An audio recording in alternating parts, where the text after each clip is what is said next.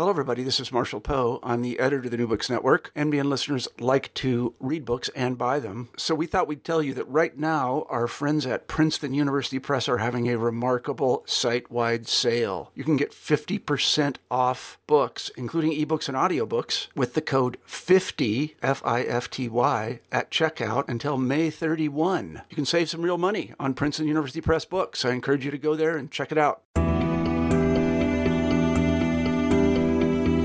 Hey everybody, bienvenidos, bienvenidas. Welcome back to New Books in Latin American Studies. I'm Pamela Fuentes, the host of the channel. Today we'll be talking to Dr. Ignacio Aguiló about his new book, The Darkening Nation, Race, Neoliberalism, and Crisis in Argentina. This book was published by the University of Wales Press this year as part of the Iberian and Latin American Studies series. Ignacio, welcome to the show. Welcome. Thank you, and I'm really grateful that you are having me and you're giving me the chance to discuss my book with you. So thanks. It's our pleasure to have you here.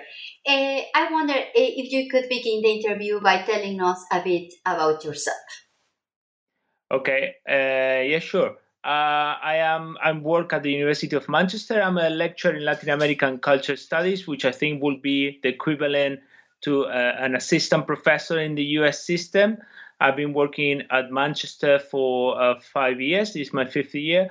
I mainly deal with cultural production, but I have a particular interest in race, looking at the different ways in which race mediates and shapes social processes, focusing on literature, cinema, music, art. So I work across different forms of cultural production, but with a focus on racial issues. So far, I have been mainly working on Argentina, and now my latest project, about which I can say a few words later on, it's about the Andean countries, particularly Ecuador. I come from Argentina, and that's why I had a particular interest in this country initially in my academic career.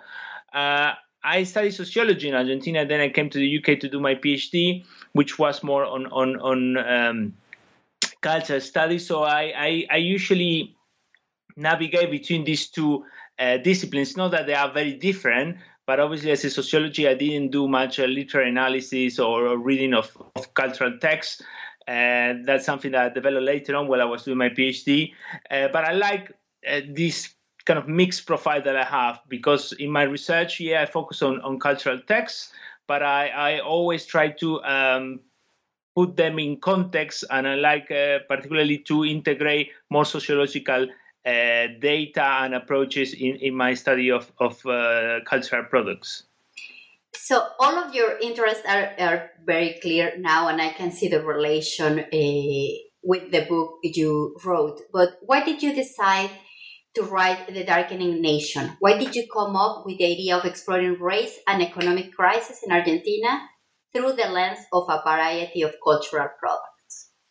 Well, it stems partly of my own experiences being in Argentina during this crisis, 2001, 2002, but also the years before and the years immediately after were particularly dramatic, and I experienced them quite closely because I was there. I participated in the protests. I follow all the different political developments. They affect me directly. The context of crisis, also of economic crisis, also affected my own life, my everyday experiences. So that was an episode in my life. I never thought at that time I was studying sociology, and obviously I had not only a personal but also an academic interest in what was going on. But I never thought that could become a research project, because I didn't at that time had plans of becoming an academic. Later on, I moved to Britain, and I to do a master's, and I was particularly interested in subcultures, youth subcultures, and I decided to do a little bit of research on cumbia villera, which is one of the cultural products that I study in the book. It's a music subculture that emerged in the shanty towns, and I was particularly interested in reading this or analyzing this subculture from the point of view of the kind of the framework developed by Stuart Hall and other researchers in the UK and later on in the US. And one thing that I thought was interesting about cumbia villera was how they put race at the center of its discourses and its style and its particular ethos. So what is something I started to get more to do further reading on this and started to connect it with things that have to do with my own upbringing in Argentina and how race intervenes in everyday interaction, but also how it shapes certain forms of national identity.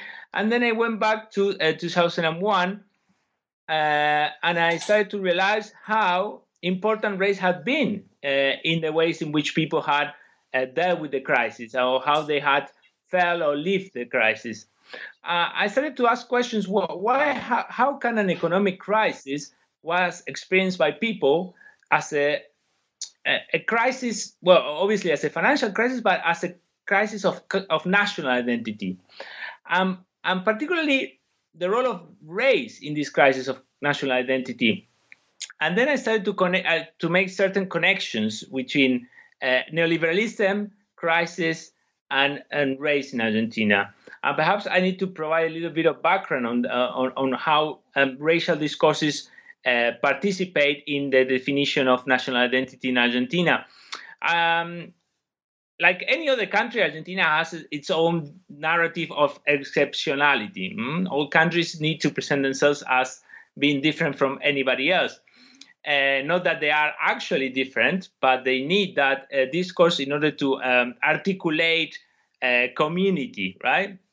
And in the case of Argentina, a very powerful discourse during the 20th century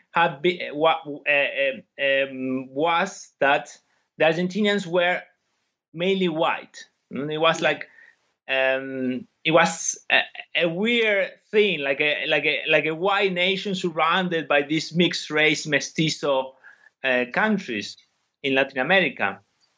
And this discourse of exceptionality linked to whiteness but was based on the notion that indigenous people, Afro-descendant people, mixed race people who live in Argentina in the 19th century had all more or less disappeared or were quite marginal, and that most of the people, the current inhabitants of Argentina, came from they were descendants of European migrants who had come at the turn of the 20th century.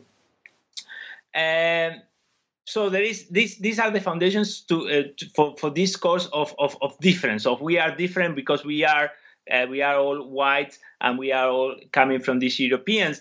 And this discourse has been very successful in articulating national identity in Argentina, but also abroad it has been more or less successful, because I remember one quote by Octavio Paz.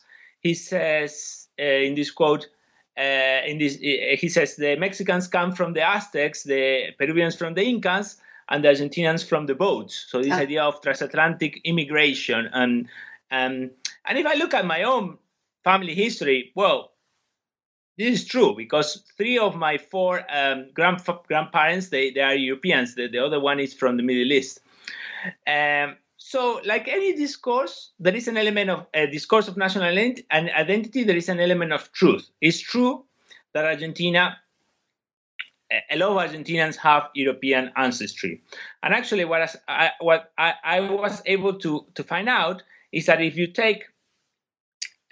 look at that particular time of the big waves of migration from Europe to other parts of the world, and you look at settled societies like Australia, New Zealand, the United States, Canada, Argentina, and other Latin American countries, Argentina comes second after the United States in terms of the numbers of Europeans who migrated there. But there is a difference here. The United States already had a large population, so the receiving population was quite big. While in the case of Argentina, the population was smaller. So it's true that Europeans shaped Argentinian culture at that particular time of nation building or national affirmation. And I find statistics that at one point, one out of 3 inhabitants of Buenos Aires, the capital, were Europeans. Around 3 million came. So it's true that Argentina has a big European component. But it's also true that African black people, Afro-descendants, and indigenous people, and mixed-race people who were there before this big wave of immigration didn't necessarily disappear. What happened, and this is not something that I discovered, it's something that there is literature on the subject. What happened is that the state put forward a very ambitious program of whitening using the cultural apparatus of the state. So, for example, they invented particular categories in the census that were used to make indigenous people or black people kind of officially whites. For example, they invented the category of trigueño for black people. So a black person wasn't officially black, was trigueño, and trigueño is a more ambiguous category. They recuperated the idea of criollo, which was present in colonial Spanish America, which basically in colonial Spanish America, the criollo was somebody born in the Americas, but who had a European ancestry. I mean, most of the time it was used for other people, but mainly the idea of the criollo was an American Spaniard, right? So they used the category of criollo in the late 19th century, early 20th century to classify indigenous people. No? So instead of writing down indigenous people, they would write criollo, and criollo had this ambiguity, right? Because it implies that there is a connection to whiteness there. And this is something that Oscar Chamosa, a historian who works in the States, has researched a lot. So they implemented different strategies in order to make this non-white population slowly disappear through the framework of different state classifications. And they put forward this notion that most Argentinians were actually coming from the boats.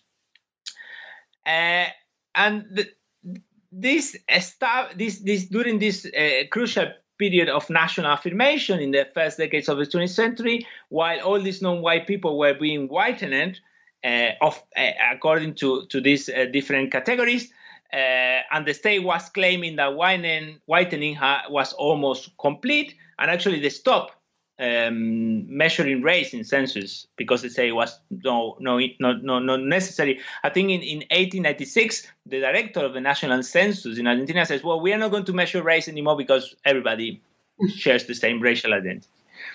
So this helped establish a system of racial domination that continues throughout the 20th century and continues today, in the sense that everybody's white, so there is no racism, but officially, but in everyday reality, racism continues, and a lot of people who are non-white are constantly being marginalized, and they are subject to racism, etc. So there is this duplicity with racism in Argentina. It's something that nobody speaks about. It's something that non-white people have become invisible through this through the action of the structure of the state, and also race is something that people don't talk about, because why should you talk about it if everybody's white? Why should we talk about race? No, but it doesn't take much for a white Argentinian to realize the hypocrisy of that discourse that the person is defending, because you go to the supermarket, or you encounter people or you go to a working class neighborhood, and the people have darker skin, and phenotype is something that you kind of invisibilize. You can through the discourse of the state, but in everyday interaction it's clear that not all Argentinians are white. And this system is partly, sometimes, it's not just imposed by the state, it's embraced by the large Argentine middle class who want to belong to a white country, because obviously that implies they are more advanced. And the notion of whiteness was used during the mid 20th century to in a way claim that Argentina was also more advanced and had a larger middle class. It was slightly more than that, more developed than other Latin American nations. So it was embraced by the middle class, and at times it could be used by the same working class who were subject to racism, because it implied that they could participate in the national community.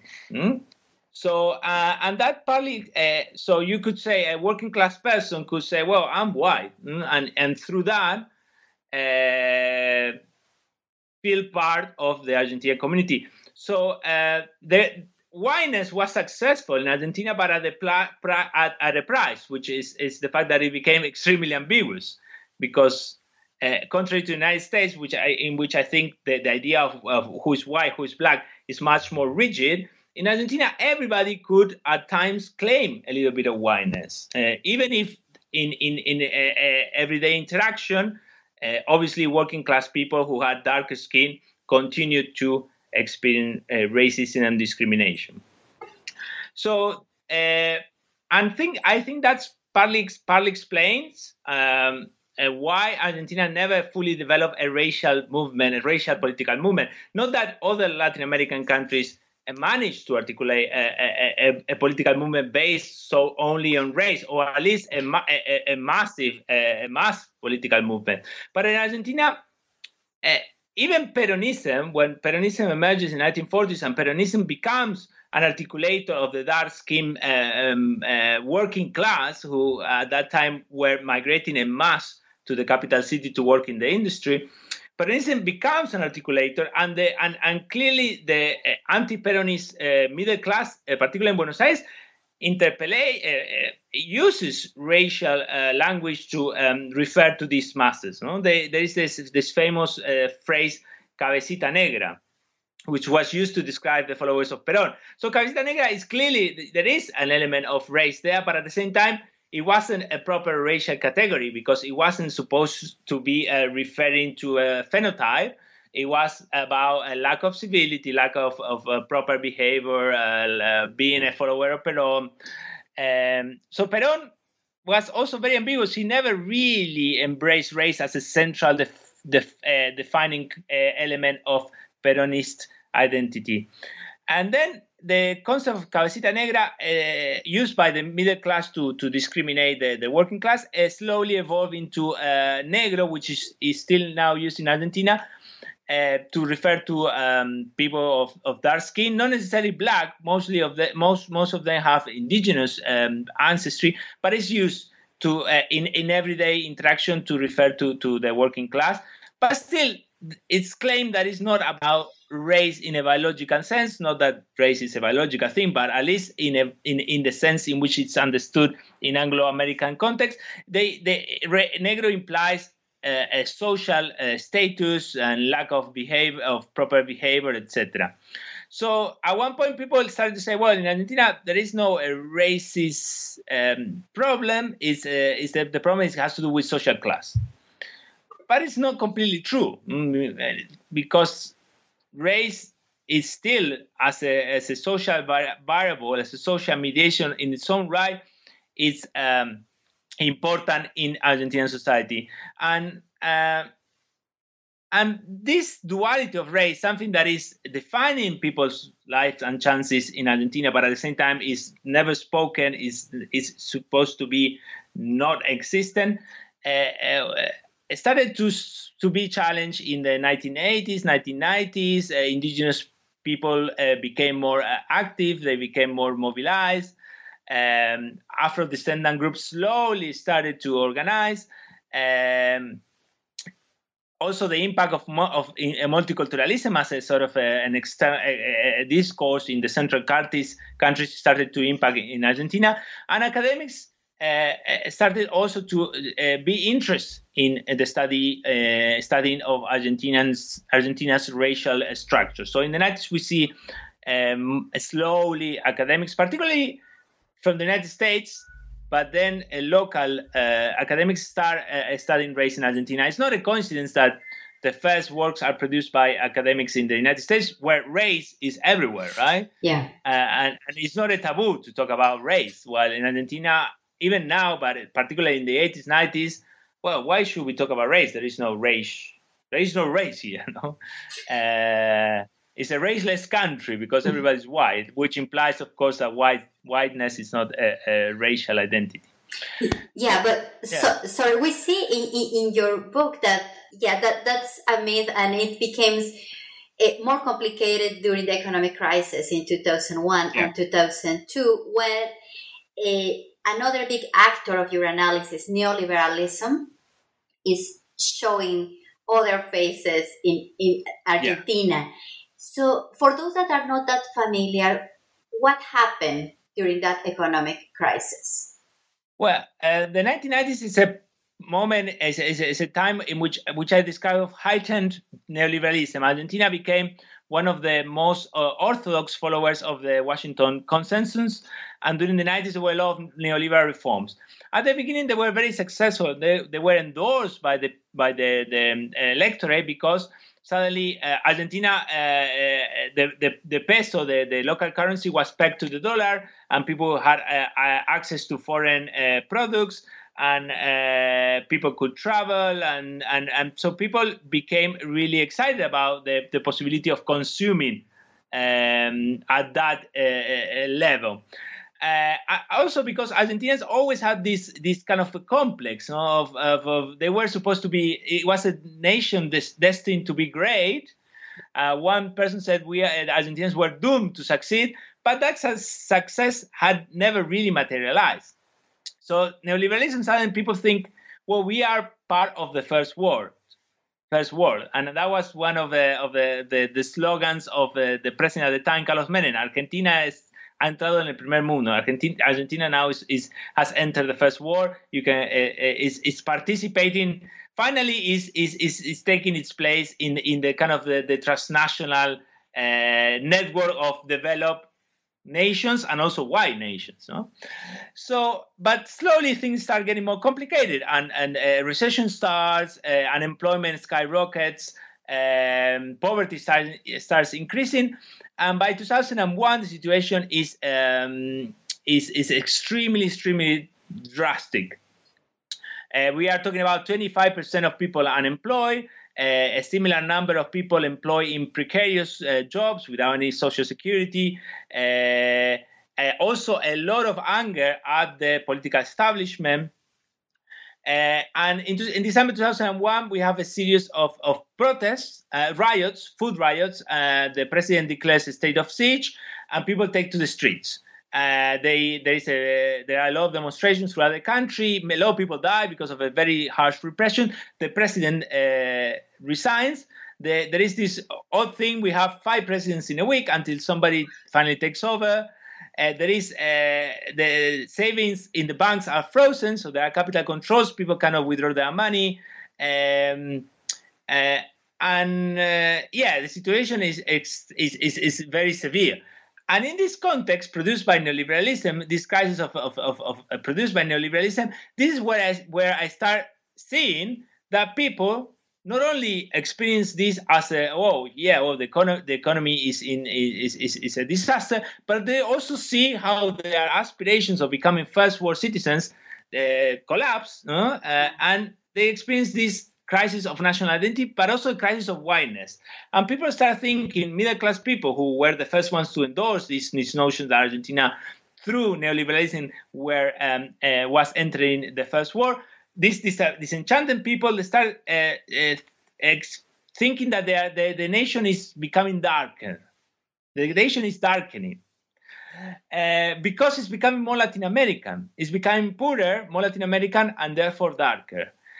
So we see, for example, the rise of racism target particularly at immigrants from other countries, Bolivians, Peruvians, Paraguayans. So these people coming from darker nations are coming here, stealing jobs, and they are threatening the national whiteness, which is something that is interesting because it's very similar to what is happening now in the United States and to an extent in Europe. After when neoliberalism ends in crisis, people start embracing this nativist discourse, romanticizing a golden age that had to do with economic prosperity, but also cultural and racial homogeneity.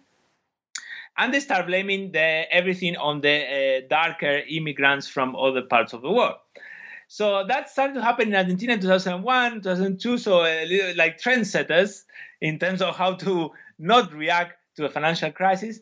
But what is interesting, I also started to identify a lot of cultural producers, more bohemian, more progressive, who use this crisis of whiteness to engage critically with this very same discourse that Argentinians were all white and descendants from Europeans, and they started to produce different forms of cultural production in music, in literature, in art, in cinema, in which they show the racist nature of Argentinian society. They show a heterogeneous composition of the national population, and they basically expose that this discourse of racial homogeneity and whiteness that had been so central in articulating definitions of national identity in Argentina in the 20th century was basically an ideological construct. Ideological and a construct, but also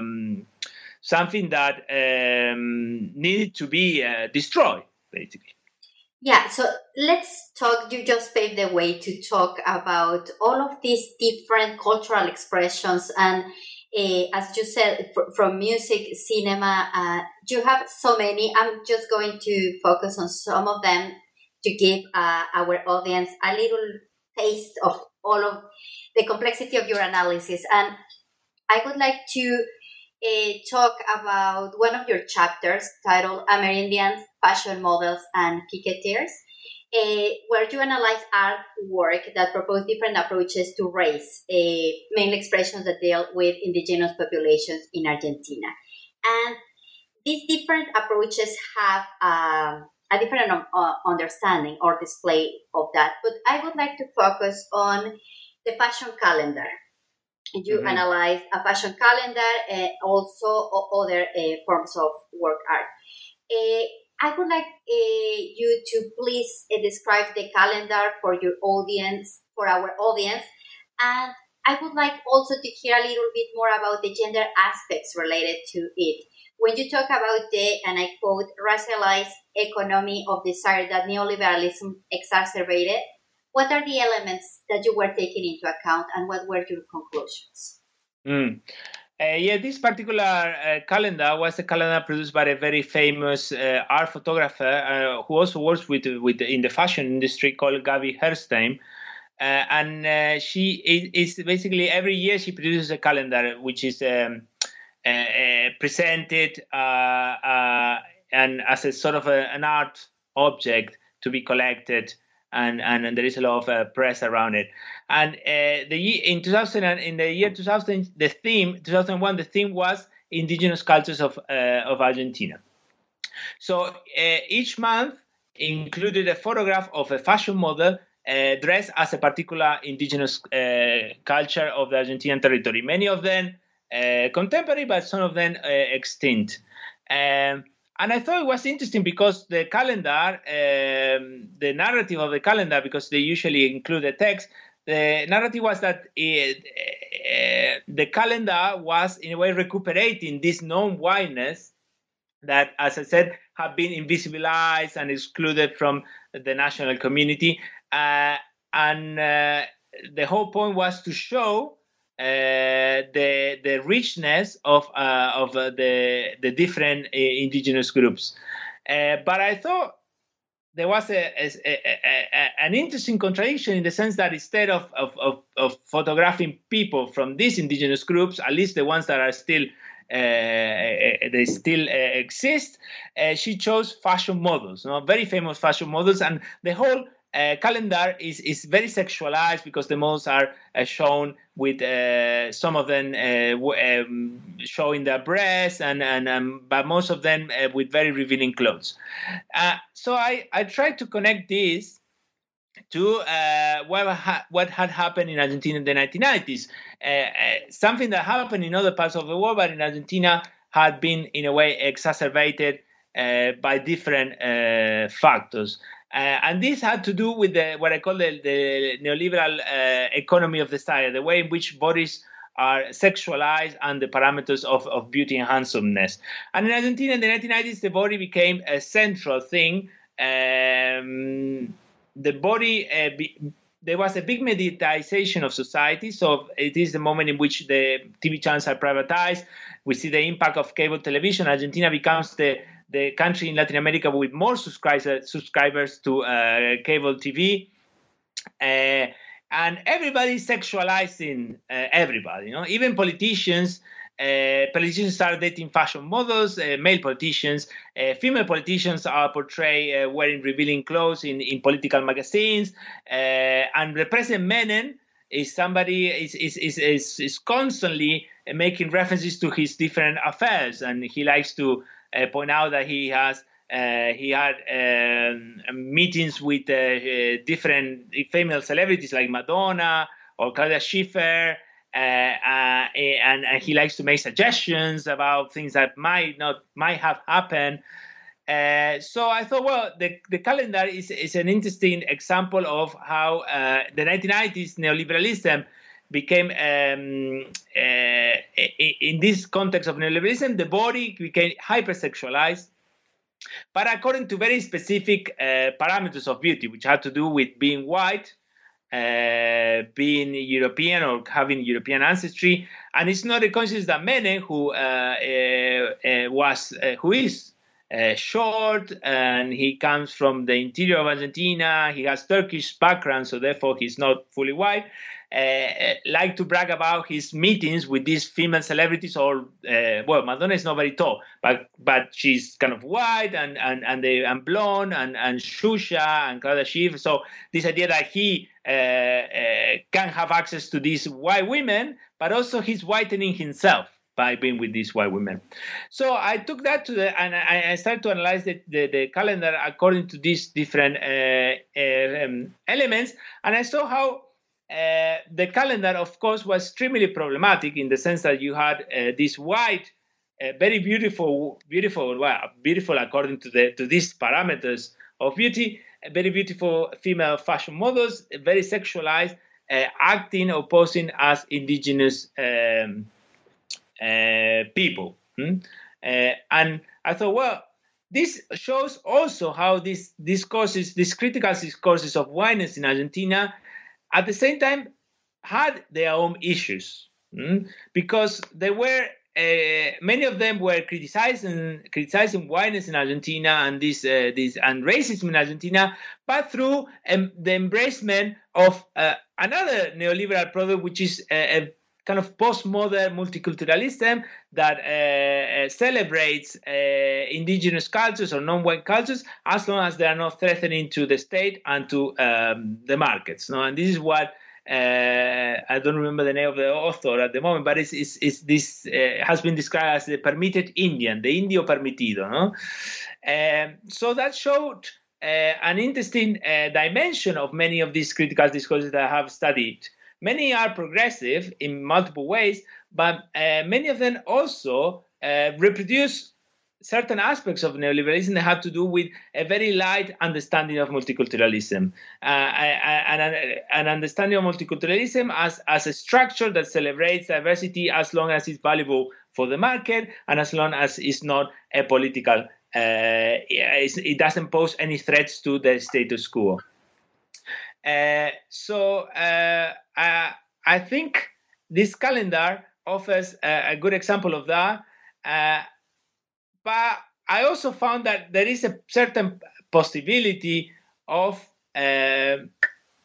subverting the calendar through what could be described as a taste for kitsch. When you see this very very according to the neoliberal economic desire, very beautiful wide models portray indigenous cultures, you instantly the photos are very kitsch, and if you this kitsch leads you to instantly see the discrepancy between the model and what the model is supposed to represent, and you clearly see that these people are not indigenous. So the whiteness of the model, which it would be invisible in any other context, in the sense that in Argentina, because everybody's white, whiteness is naturalized and is taken for granted. But in this case, the whiteness comes to the fore because it's instantly catching your attention. Well, this is not an indigenous person. So whiteness becomes denaturalized. It becomes it's exposed. So at least I think unwittingly the calendar ends up showing the ideological dimension of Argentina's discourse of race. And I think in that sense, you could say that the calendar could eventually perhaps allow for a more critical engagement with whiteness than the one that the author and the first reading of the calendar might suggest. And let's talk about other bodies and other stories you have in your book. Your book is rich of engaging stories, and as I told you off the air, we could talk about them, but we don't have, sadly, as much time. But one of these really engaging stories is in chapter 4, where you study Bolivian immigrants as a racialized figure, as signifiers of non-whiteness in films. The opening paragraphs of this chapter describe an infamous soccer match. In 2009, Argentina lost against Bolivia 6-1. What was the cultural significance of that match, and how it is related to the films you researched? Well, that particular chapter deals with Bolivian immigrants because, as I said before, in this context of neoliberal crisis, there was a rise of racist anti-immigration discourses like the ones we are seeing now in Europe and in the United States. And the Bolivian was hailed as the figure of complete otherness. So, there was racism against all immigrants, but the Bolivian was identified as kind of the most radical difference in relation with this ideal of Argentinian whiteness. And to the point that many dark-skinned working-class Argentinians started to be insulted by being called Bolivians. So Bolivians became this signifier of darkness, of non-whiteness, and allowed maintaining the notion that this non-whiteness was coming from abroad. The Argentinians were all white, because you could say this you have a dark-skinned person in the street, that's a Bolivian, right? It's not Argentinian. No, so it was instrumental in this sense. And the match, it was a good excuse to kick off the discussion of the role of this racialization of Bolivians. How Bolivians who are Bolivianness is a nationality. Why it became a race in the context of this neoliberal crisis in Argentina.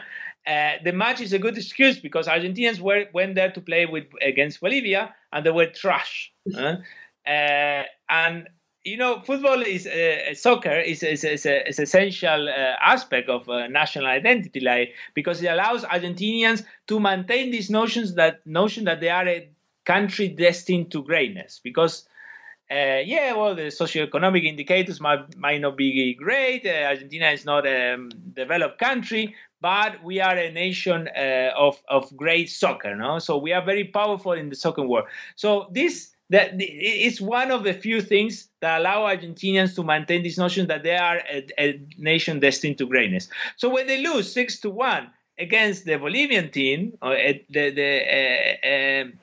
it's not just a shame because of the scale of the defeat. It's a shame because they lost against Bolivia, a country that is not only weak in terms of soccer, but it's a country of non-white people.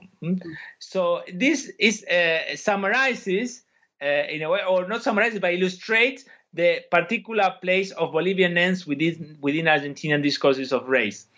And this, I use this to as I say, as an excuse to engage in the ways in which Bolivians were used to maintain the illusion of Argentina as a white country that was being was becoming darker because of this invasion of immigrants, and in a way canalize these racial anxieties of the Argentinian middle class that was experiencing unemployment and precarity, etc., etc. And we opened this conversation, and you were talking about your interest in youth culture and music, and your closing chapter deals with youth music and subversion. I would say you particularly explore cumbia villera. Who are villeros, and how did cumbia, or this particular genre, became an expression of resistance for young men and women? Yeah. Cumbia villera is a variety of cumbia, which is originally a Colombian genre, but is popular throughout Latin America and also in other parts of the world. It's a variety of this particular kind of music that emerged in the shanty towns in the late 1990s, and in the early 2000s experienced a boom. It became quite commercially very successful, but also very controversial because the lyrics are about crime, about the celebration of drugs, of alcohol. They are very sexist, and women are put in a really kind of they are constantly denigrated in these lyrics. So it's a little bit like a gangster rap, if we want a quick analogy to a quick comparison with something that people might be more familiar with. So my position in this chapter is that this controversy, it generated a huge controversy to the point that it was censored by the state, the press, and it was demonized by the press and the media. The controversy around this genre, it has to do with the fact that they celebrated drug consumption and crime and sexism, but it did so by bringing all these different elements together and constructing an identity that is proudly non-white. So it brought all these different themes together and creating an ideal and a kind of an ideal of youth identity that was clearly defined whiteness, exposing how whiteness functions as an articulator of domination within Argentinian society.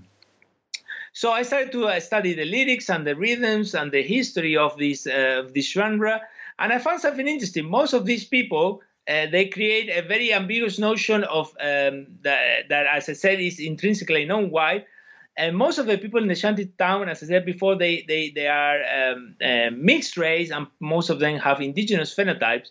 But they created this ideal in which they started to compare themselves with black people, or with a certain transnational blackness that possessed all the stereotypes associated to blacks, that they are good they have rhythm, they are good at dancing, the stereotype of the black man as sexually powerful, etc. So I found it interesting how these people in an Argentinian shantytown, who were constantly being marginalized, and it's important to remember these are the people who like this music. They were young, growing out in a context in which there was no future. No, Argentina was in the process of a huge economic crisis. There was no job. Working class masculinities had, or traditional working class masculinities were not valid anymore. So I find it interesting how they started to establish these imaginary connections with certain notions of blackness, of transnational blackness, that in a way were quite different from their reality, but nonetheless, through the music and through other forms, other patterns, they were connected. And so I look at that particular construction of an alternative form of working class masculinity that, as I said, proudly presented itself as non-white, that exposed the racialized nature of Argentinian society, that showed how, in the context of a neoliberal crisis, race and racism was becoming more prominent. And at the same time, I look at the role of women within this framework. Cumbia Villera is extremely sexist, as I said before. The lyrics, I mean, there is no point in me quoting the lyrics, but they really portray women as the worst, as how do you call women. There is this stereotype of the slag, of the woman who likes to have sex with everybody, and that is shown as something really bad, and the women are constantly being used by the narrative the characters in the lyrics, etc. So I draw on previous work that has not been done by me, but by anthropologists, on why women, despite these very sexy lyrics, still engage and enjoy Cumbia Villera. So I am quoting these works when I mention in my book that actually these women were re-signifying the stigma of being an easy woman, and instead demonstrating that what this idea of the easy woman was in fact a woman who was comfortable with her sexuality, who was becoming an agent of their sexuality, of her sexuality, who was in a way becoming more independent, who wasn't following the established parameters of behavior and expectations associated to traditional working class women. And also I found that this beyond lyrics, something that I also mentioned in that chapter, beyond lyrics, music is something that is rhythmical, is kinetic. So Cumbia Villera, because of its particular characteristic, is very slow. It has a kind of a very draggy sound. It allowed people to dance alone, without necessarily dancing with a partner, without without complicated choreographies, without necessarily having to be in the dance hall with a man, as it's the case in traditional cumbia. So this allowed women to also be more independent in the nightclub, inside the nightclub at least, right? In the sense that they could dance alone or dance with girlfriends and do whatever they wanted. At least within the context of the dance hall, of course, there is a lot of sexism and misogyny and violence against women in Argentina.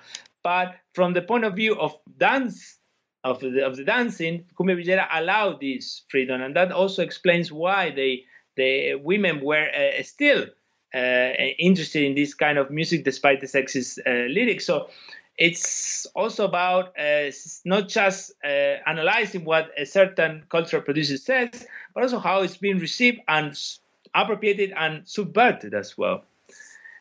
Yeah, that's fascinating. And almost 2 decades after the crisis, what are your thoughts about race, neoliberalism, and cultural expressions in the current political context in Argentina? For me, why I think this work is relevant is partly because it contributes to the scholarship on race in Argentina, which is something that academics are starting to look at, but as I say, is still under discussed, and particularly focus on race in the context of the crisis, which is something that few people have done. And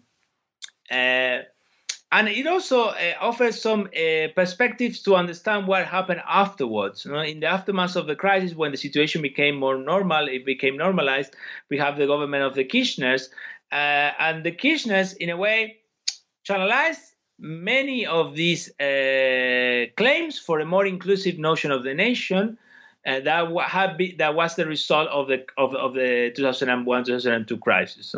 So if you look at many of the policies that the Kirchner couple carried out, at least in cultural terms, is about shifting from this notion of a white Argentina to an Argentina that celebrates its ethnic and cultural diversity. And it's interesting to see how there is a big contrast between the 1920 celebration of the centenary of Argentina's independence and the 2010, which is the bicentennial of Argentina independence. In 1910, it's all about celebrating Argentina's links and relations with European countries, and in 2001 it's the opposite. It's about celebrating immigrants communities, Afro-descendants, indigenous cultures, and there are many cultural events in which we see a shift towards, as I say, a more heterogeneous understanding of Argentina,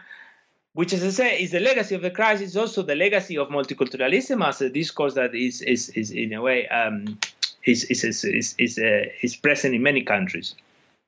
So for me, the work is relevant because it shows that one of the more long-lasting consequences of the crisis was at the level of national identity and cultural identities, the way in which Argentinians see themselves. At the same time, there are a lot of black and whites in the way in which the Kirchners dealt with racial issues, because they continued with extractivist industries that put a lot of pressure on indigenous communities, mining, agribusiness, oil. So it's a Janus phase when there's this duality to the Kirchners. They were complicit many times in the harassment of indigenous communities and the violation of their rights, which are part of the constitution. But I thought it was interesting, at least from the cultural point of view, that they were echoing these claims from certain sectors of society to revise the way Argentina's racial identity. What is happening now, I think, is in the context of a conservative reaction embodied by the figure of President Macri. I think, although Macri is trying to go back to certain ideas that can be characterized as pre-crisis, and is trying to sort of turn the clock back in certain areas. For example, human rights. He started to doubt about the number of people disappeared during the dictatorship. So there is an attempt to recuperate certain conservative discourses that were quite established in Argentina. I think there is no way in which he can go back to this notion that Argentina is intrinsically white, because I don't think social movements are going to allow him to do that. Nonetheless, he is accelerating or strengthening many measures that were in place before. A Mapuche activist was killed a few months ago, and another person who was he was killed by the police who were repressing a protest in Patagonia. Another person, Santiago Maldonado, he died in very devious circumstances, also while he participated in a protest by Mapuches. Macri has also changed the immigration laws that Kirchner had put forward, which was much more inclusive than the one we have now. So there is a return to certain racist discourses, but I don't think we can say we can. I don't think that this is necessarily a complete return to this notion of this Argentinian whiteness as a central pillar of national identity. But nonetheless, it's important that social movements keep the pressure, artists as well, and my book shows how the role of artists here to put pressure in order to increase the visibility and the role of non-white people in Argentina, and to continue strengthening the discourse that Argentina is a heterogeneous country. I think also the book offers some interesting ideas to anybody who is following what's happening in many Anglo in the US and in Europe, in the sense that we have a disenchantment with neoliberalism, with the idea of cosmopolitanism as neoliberalism, the idea of cosmopolitanism that neoliberalism had put forward, the notion that, well, we are all multicultural societies. Again, a very mild notion of multiculturalism, but still a notion of multiculturalism. And they are embracing nativist and racist discourses. And there is a widespread preoccupation regarding the possible darkening of the nation in Britain, in the US, in other parts of the world. So I think the book can also be useful because it shows that many processes that are taking place now here, I'm in Britain, but also in other parts of the world, were already taking place in Argentina. Yeah, no, definitely. I couldn't agree more. When reading, we might think of Argentina and all of these exceptions that you said, like, well, they are not such. I think that's one of the richness of your book. Like, this book can talk to different audiences because those consequences of neoliberalism are taking place in this globalized world everywhere, and migrants and figures and bodies are becoming figures of acceptance or rejection. So I think that's really, really interesting. And of course, we will stay tuned to what happens in Argentina and to what happens in your research agenda. What are your next projects? Are you working on something now? Yeah, at the moment I'm starting a new research project that has to do with popular culture in the Andean countries, particularly with certain with the impact of digital technology in these countries and how they allow indigenous people to negotiate their place, not only within the national community but also in a globalized world. I mean, there are a lot of research on the uses of digital technology by indigenous political movements and social movements, but I'm trying to sort of take a different path because I'm researching on things that are quite from a political point of view, they are quite mild or even completely apolitical. Certain singers and certain artists and musicians who have produced very kitsch videos on YouTube, and the different receptions of these videos and how kitsch can be used as a category that allows understanding the hybrid nature of these cultural productions in a world that is increasingly, or in a Latin America that is increasingly being transformed by the impact of digital technologies. So it's basically revising this discussion about the hybrid nature or the heterogeneous nature of Latin American societies by focusing on how digital technology has impacted this and how it's being used by these indigenous people who are not necessarily